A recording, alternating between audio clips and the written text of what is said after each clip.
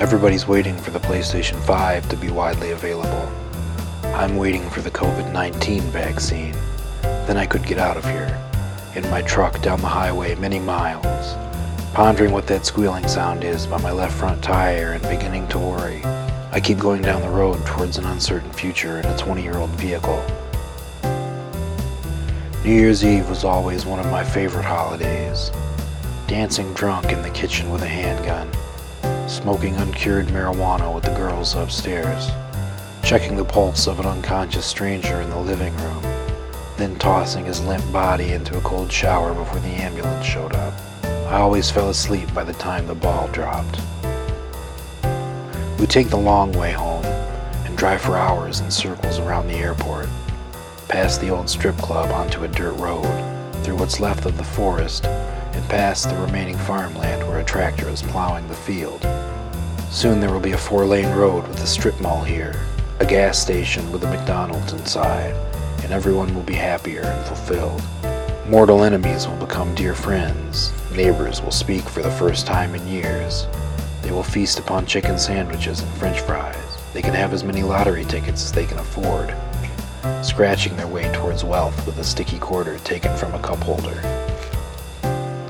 It was a beautiful day outside, and somebody had left the light on in the bathroom. Who left the light on in the bathroom? Father said, grabbing Sheila by the arm. Who left the light on in the bathroom? The other girls looked at Father, stunned and silent. He struck her hard on the bottom, his face turning red, veins bulging out of his head, ready to explode crimson blood all over their faces like a tampon in a balloon filled with razor blades. His eyes grew larger and his head began to tremor uncontrollably. Who left the light on in the bathroom? He coughed into the naked air suddenly, not covering his mouth, though he attempted to cover the second one immediately after. It's just my smoker's cough. I don't have corona. He coughed again 3 times in rapid succession. A tiny drop of blood landing on the crease of his elbow went unnoticed. The cancer took him in the summer. Everybody has the same story. It's not interesting anymore. Your sob story. You tell it over and over again to anyone who will listen. How you overcame the odds, how your father disappeared when you were young and he never showed up on holidays, how you waited on the porch for hours until the sun went down. They've heard it all before. It doesn't make you special. The way you lived at your parents' house until you were 33 years old, they don't care about that either unless it's to make fun of you. They don't care if you went home because the panic attacks had become too powerful and took over your life. 40 doctor's appointments later and still no cancer to be found. One day, maybe in 10 or 15 years, I'll return to the city, and I'll find that what I thought I'd left behind never existed, or that it had been gone for a long, long time, and there was nothing I could do to get it back. The streets will still smell of piss, but the people who made it what it was will be changed forever, skin sagging, dead of a heroin overdose some years back. They won't even remember who I am because they never knew who I was. I used to watch them go about their days, watch their interactions with each other, and hear gossip about their lives. I'd drink with them at small concerts and disappear into the mist of the morning, a figment of their imaginations, only to watch their ambitions burst and ooze back home to Pennsylvania.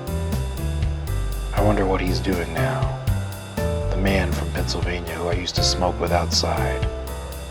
There was a British kid there with nice tennis shoes that the girls would fawn over. He drove a nice car, I remember now. While I've been busy reliving the past, you lived a whole life and became old. There was a deadly blizzard in the early months of 2008, and I had to drive a friend to Ann Arbor. Bad Moon Rising was playing on the radio on a loop.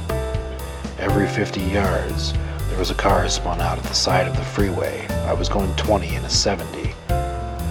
All I could think about was getting home and spooning under a warm blanket, a 4 a.m. blowjob laying by the heat vent, melting my bones and my pecker deep inside the mouth of an 18-year-old girl.